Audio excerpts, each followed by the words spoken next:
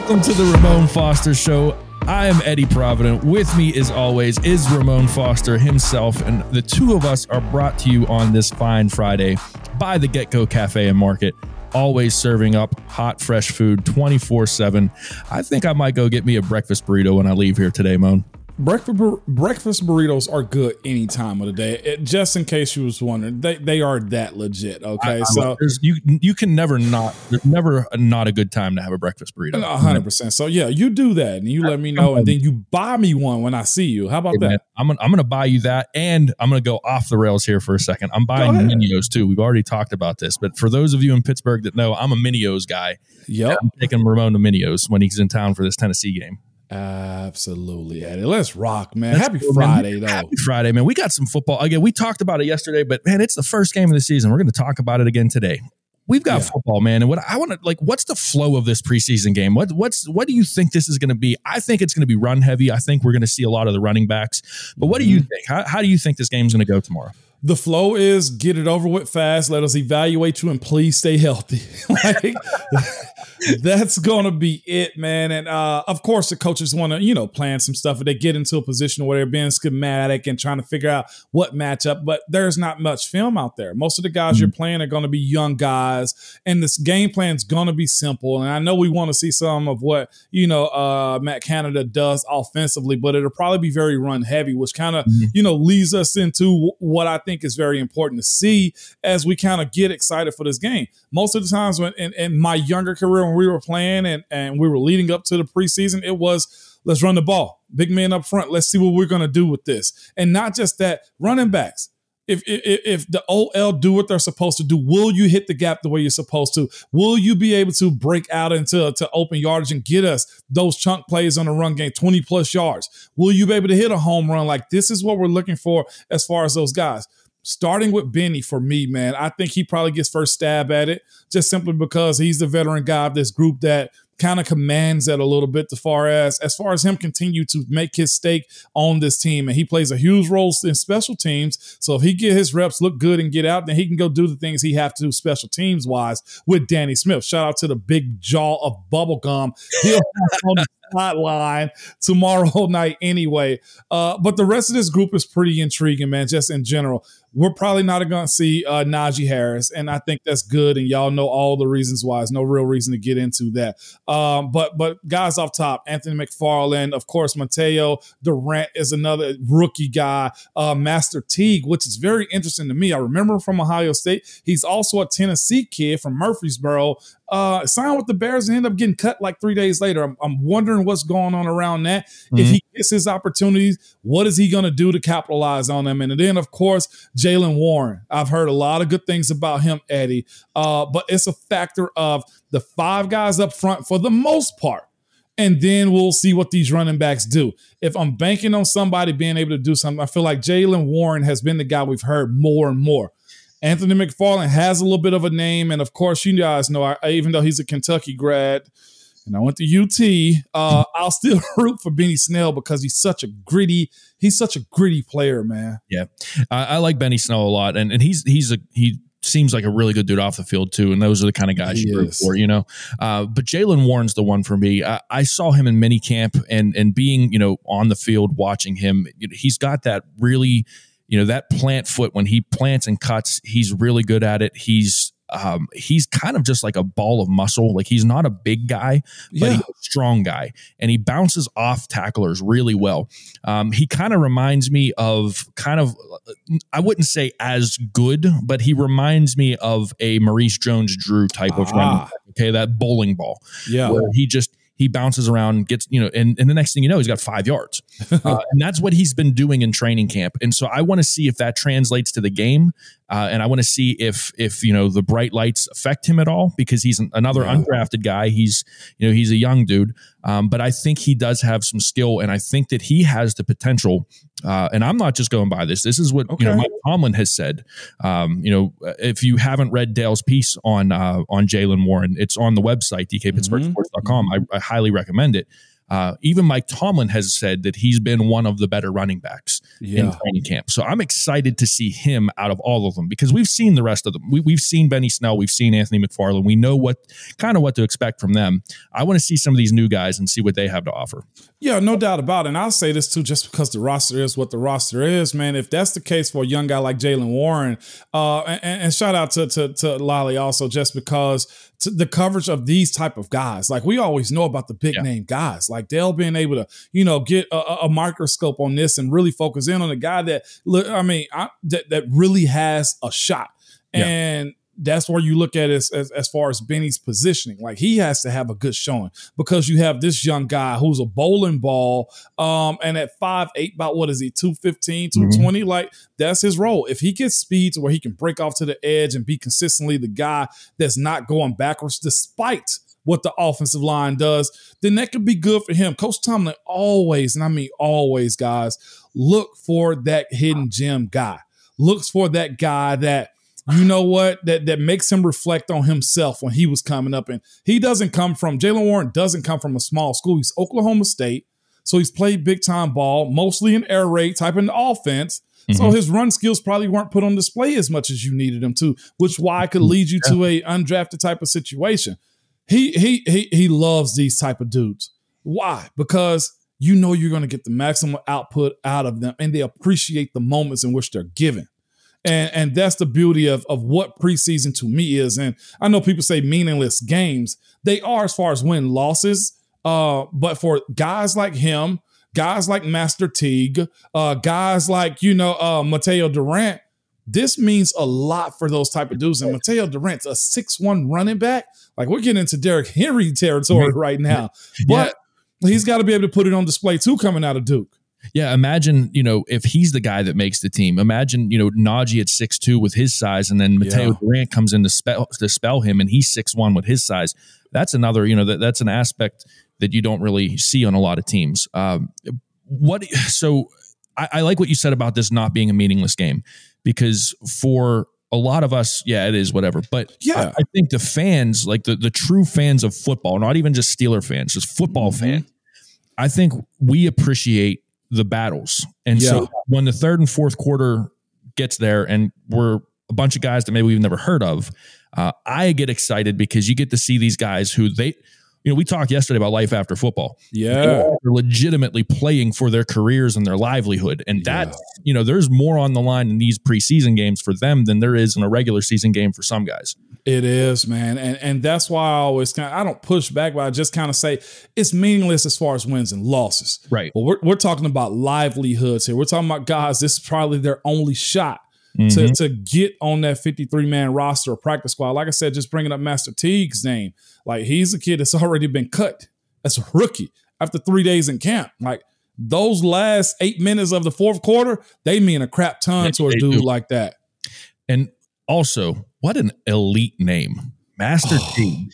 Like, come on, the kind of guy you want to say. Master Teague broke one for 80. Like, that's the guy you want. Come on, imagine. And not just that, Master Teague the third. Oh man, come on. What a name. That's like with the Titans is Robert Woods, and they nickname him Bobby Trees. I don't know. What a nickname. I don't know. Man, Ragu got to step it up. Right? Hey, Mo, when we come back, speaking of games that matter, I want to get into like X's and O's with you. I really want to talk football with you for a little bit. So that's what we're going to do in the second segment. Stick around. Ramon Foster Show. We'll be right back.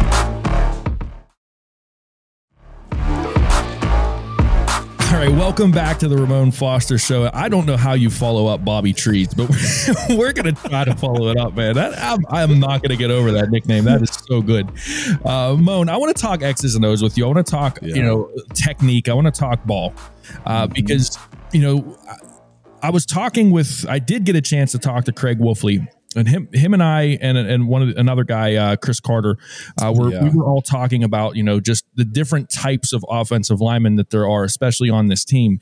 And, he was talking about how if you look at him in Tunch Ilkin, RIP, how Tunch was more of a go out and fight him and, step and punch kind of guy, where Wolf liked to be that close combat, like come in, and I know, from going to offensive line camps with our kids, we've got, you got guys who, especially with tackles, teach them that you need to pick the point where you're going to go to the fight, and you need to get to that point before the defender does, and you need to get out and start the combat where you want to start the combat. So my first question to you, before we get into more X's and O's type stuff, what kind of combat guy were you as an offensive lineman? I was a come to me and let's fight type of guy. Okay. Because, athletically, I didn't want to chance myself as far as getting in a bad position going forward. DeCastro could set a guy at the line of scrimmage, because he's really good athlete. He was shorter than I was. He was a lighter weight than I was. So him being able to, set at the line of scrimmage and get his feet going and just punch, or for him, the fact that he was a little bit lighter, he had to stop their charge. Me, I'm like, all right, my technique is going to be flawless enough to where if you come towards me, I can stop you either way that you go. Like, that's the beauty of having a guy as a coach that says, look, I'm going to teach you my technique and what I expect from you. But within that, you throw your own little seasonings and spices, and you put your own little herbs in there, and you figure that out as according to how you feel comfortable and is successful. That was the one of the many things I loved about Coach Munch, and how he let us be our own person within his scheme. Every single day we worked on the one-on-one basics of what his techniques asked us to do: stepping over the line, moving forward, pass set, 1-2, get back. You know what I'm saying? Like helping out one to another. And that's just the same for, let's say, let's go outside and let's go tackles. Tackles, for the most part, the way you stereotype them is the big athletic guy. They're probably expected to be the more athletic dudes on the offensive line. I just got an alert to my phone yesterday as far as Dwayne Brown being signed to the Jets. Like, that broke yesterday, and I'm thinking to myself, well, they lost a big athletic guy, Mekhi Becton, for the year. Well, they go get a bigger, older guy like Dwayne Brown, who's been killing it for a little while. Also, you want those dudes to be able to be comfortable in space. You want them to be basketball players. You want them to not be heavy-footed. At least, I'll say this, specifically on the left side for a right-handed throwing back. Now the importance of the right tackle used to be, okay, the big guy who's good enough but not as athletic as the left tackle. Like, I need to be able to have the run support on the right side as far as moving guys off the ball. You don't have to be more athletic than the left tackle because the quarterback can see the rusher coming. Right. That's kind of switched a little bit these days, man. Chuks Okorafor is by far one of the most athletic guys I've ever seen play offensive line. He is. But I don't know if he was overly comfortable playing left than he is right. And that's okay, too. You still get an athlete. That's the reason I speak so highly of Dan Moore. Being able to handle that left tackle position the way he did as a rookie, now going into his second year, that speaks volumes about, one, his athleticism, his maturity, and just his work ethic too. So that, to me, is the one way you can categorize those guys. And let's even go down a little bit in memory lane. Kelvin Beachum, undersized dude, okay? But if you look at him, Kelvin arms is long. He's got a high butt, which meaning he's got good trunks underneath him as far as strength and rolling his hips. When I say that, you know exactly what I mean, all football people. But this is what he had to do in his sets, because Beach might have been hovering 295, 305 at 6'2", but he's a starting NFL left tackle. He had to be very sound technically, very, very sound, because he had zero error for the tall guys that was going to rush him, or the speed guys. And he would go start the fight a whole lot quicker than on the other side, Marcus Gilbert or Mike Adams, who had the size, who had, more athleticism. Beach had to be technically sound, be able to punch guys' face off, because he had to stop that charge. And then technically when he engages, he's got to be able to be good with his feet and his bend and his hips. As a young guy, I don't know if I've seen a younger dude spend more time on rehab and just massage therapy and stuff like that to keep his body up to compete. You know, so it's the height and size don't necessarily matter when it comes to who's playing what, but there is an expectation if you are breaking the mold a little bit at that tackle position. Another thing I want to ask you about is, because we talk about this, like the hand fighting, the hand-to-hand combat, close quarters, but I think the one thing that maybe if you're not a football person that you don't realize is probably the most important thing for an offensive lineman is footwork. Yeah. And so talk about, the difference between the footwork for these athletic guys like the left tackles, especially, and the, guys like Chooks, where you've got to shuffle, you got to shuffle. And while you're shuffling, you're punching. Where a guard, where, it kind of, because you're on the interior line, a guard in the center, your footwork is more like be sturdy, make sure they're not moving you. Who's the big guy from the Patriots? Brown is his last name. Played for the Patriots. He got traded. The big right tackle. Now I'm watching him play, and I'll have to give you his name at some point. We'll probably put it over to the side somewhere. I'm watching him do his sets when he was with the Raiders about 2 years ago, and I'm thinking to myself, oh my gosh, this is the worst set I've ever seen in my life. Trent Brown.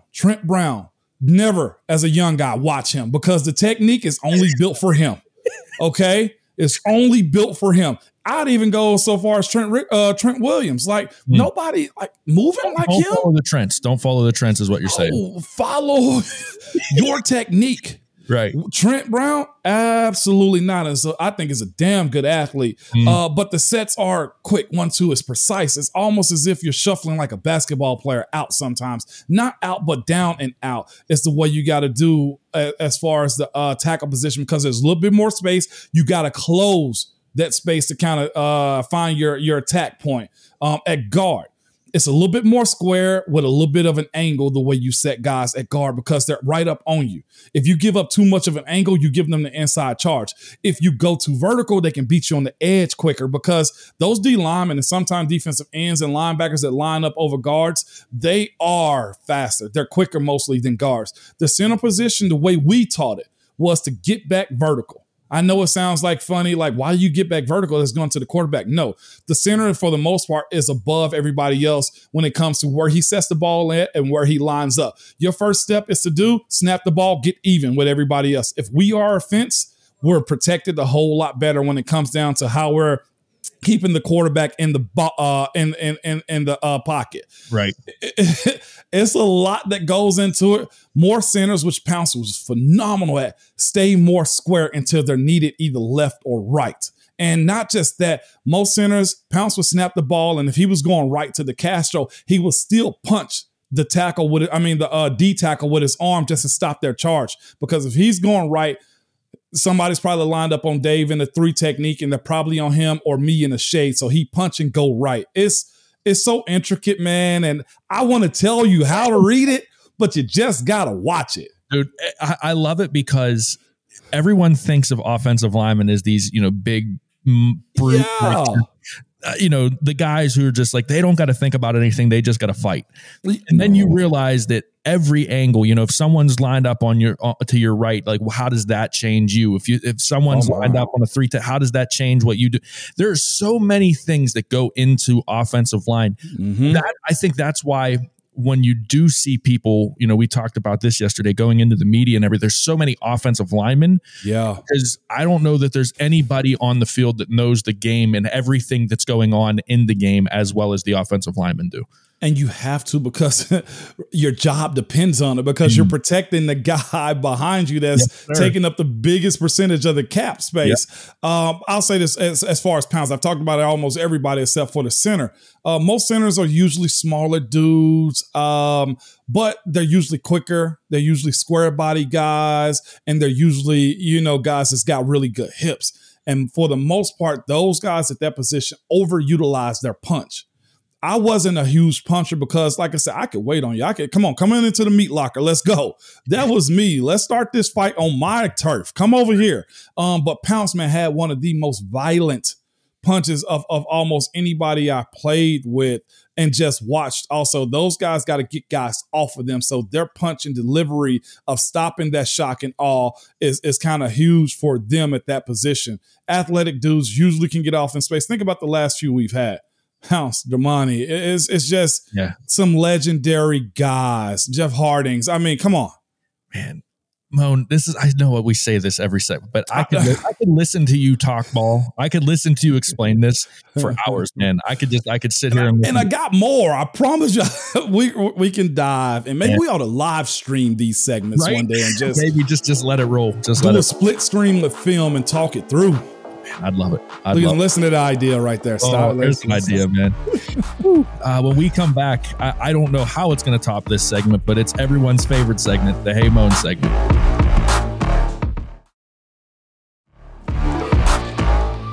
All right, welcome back to the Ramon Foster Show. It's everybody's favorite segment, the Hey Moan segment, and I've got a good one for you. It kind of like bounces, it kind of transitions perfectly from the last segment. We were talking X's and O's, and this is from T Bunner 66 on the site, and he says, "Hey Moan, who was the one guy that you just hated going up against in camp? The guy that would just bring it every single day and never took a day off."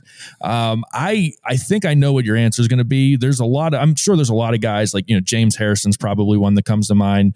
I'm sure for the guys now, TJ Watt is somebody, but who was your guy? Like, who was the guy that, you hated to play against? Hated to go up against. The most obvious one is Cam. I thought you were going with this. Yep, it's Cam, man. But I've spoken so much about Cam lately that it's just like, who he is, and everybody sees who he is too. Just simply because Cam is a go-harder, always has been, always will be, because you hear him say those two things. But it's two guys that come to mind, man, I have a world of respect for.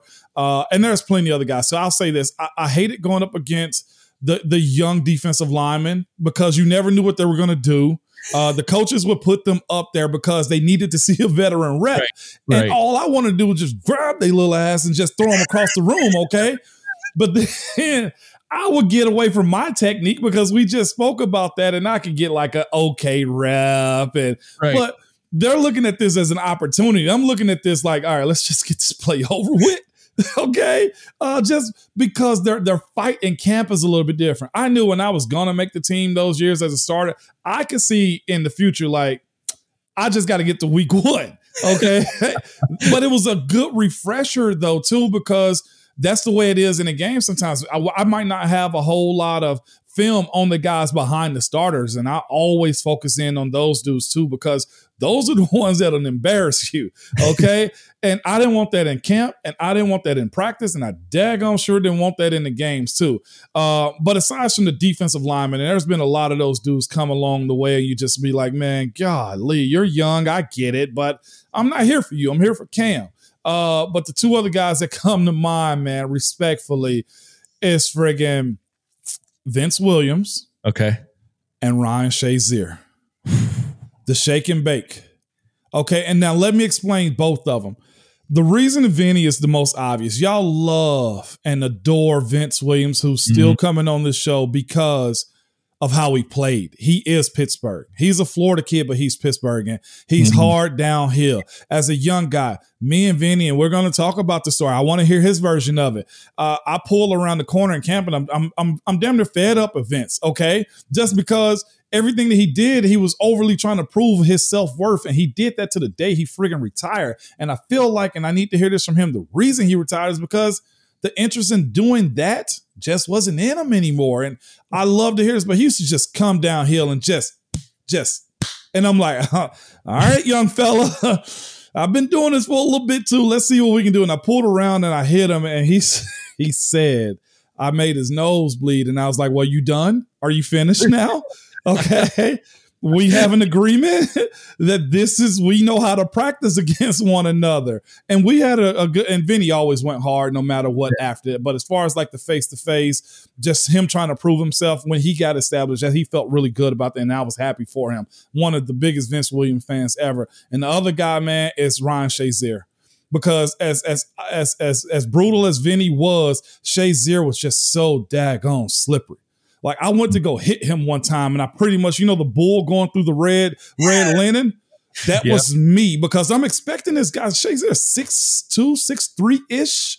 About, what was he, 225 at the time, 230-ish, and maybe 240? Built like a Greek god, yeah. He's like Xerxes. Right. And friggin' 300. Yeah. he's like Xerxes, man. So I'm seeing him like, oh, this guy's about to bring the boom. Little did I know he was a freaking slippery worm out there that you couldn't hit. And I used to be like, dude, hit me. He's like, why would I hit you when I'm trying to make the play? I said, oh, okay. But like camp against him was just like, let's say if we had a front side run and on the back side, and I'm on the back side, and I gotta get to Shazier. The play don't work if I don't get to Shazier, okay? He's on the backside, I'm on the backside. I would abort Alejandro so damn fast, like, Al, you got him because I got to go. And I would be in my stance, and I'm moving, trying to get to him. And Shazier just breeze on by. I'm like, you bastard. Like, why are you this fast? That was me. And I think that's why all of us have this. That's why we adore Shazier. That's why we, hurt it so bad when he wasn't around, because imagine that guy now. Ugh. Oh, man. Ugh. Wow. Okay, so those are the two dudes that I hated going up against with respect to, James Harrison, Larry Foote, Potsy, Troy, all those guys. But yeah. Was there somebody in camp that maybe like the names that you named were guys that like kind of their names carried some respect. They carried some weight. Right. Was there a guy that maybe didn't have that same respect that was like, trying to, like I got him right now. Didn't, the guy in the back of the room that's like everyone else in the class is just like, listen, they're grading on a curve. Let's just keep the curve what it is so everyone can pass. And then there's that one dude that's like motor's way too high all the time trying to be the overachiever. Not even that. This guy, and he's still playing to this day with the Tampa Bay Bucks, Super Bowl winning champion now, undrafted guy from what's the name of his school? Steve McClendon. Oh, okay. Undrafted dude from what's the name of Steve's college? Let's see, that's how small his school was. Troy. He's from Troy University. Yeah. But just not even just the motor. So friggin' strong. Just has this long arm move that you'd be like, Steve, golly, how are your arms that long? And they weren't. It's the way his technique was, but strong as an ox. And to this day, he was a huge part of that Tampa Bay defense. And you look at him on the field, and he's now about to be 14 years in as an undrafted guy that's still playing relatively well for his age and from the pathway that he came into this NFL, man. That to me, and we were roommates coming out my red shirt year while we were staying then at the Allegheny Center, not too far from PNC Park. That's my brother coming in as an undrafted guy. He was, practice squad for a couple years, finally making the roster, and just watch the growth of his body, getting bigger, getting more technically sound, and just becoming a savvy vet, man. That's the one guy in the back of the room that you look at now and you say, yeah, he earned every bit of this. Well, Moan, this week has been fun. I've enjoyed it, man. It's been nice to be back in the host seat for a couple of days and, getting to talk a little bit with you. To everybody that's watched this week, we appreciate you. Numbers are doing well on the show. If you're not subscribed and you're not, if you don't have the alerts on, make sure you do that because, DK and Ramon bring it every day and they're a lot of fun. They're a lot of fun to listen to and hang out with. So for Ramon Foster, for DK Pittsburgh Sports, I'm Eddie Provident. DK will be back on Monday. It's been a fun week. Take care, and we'll see you later. Stay safe, people.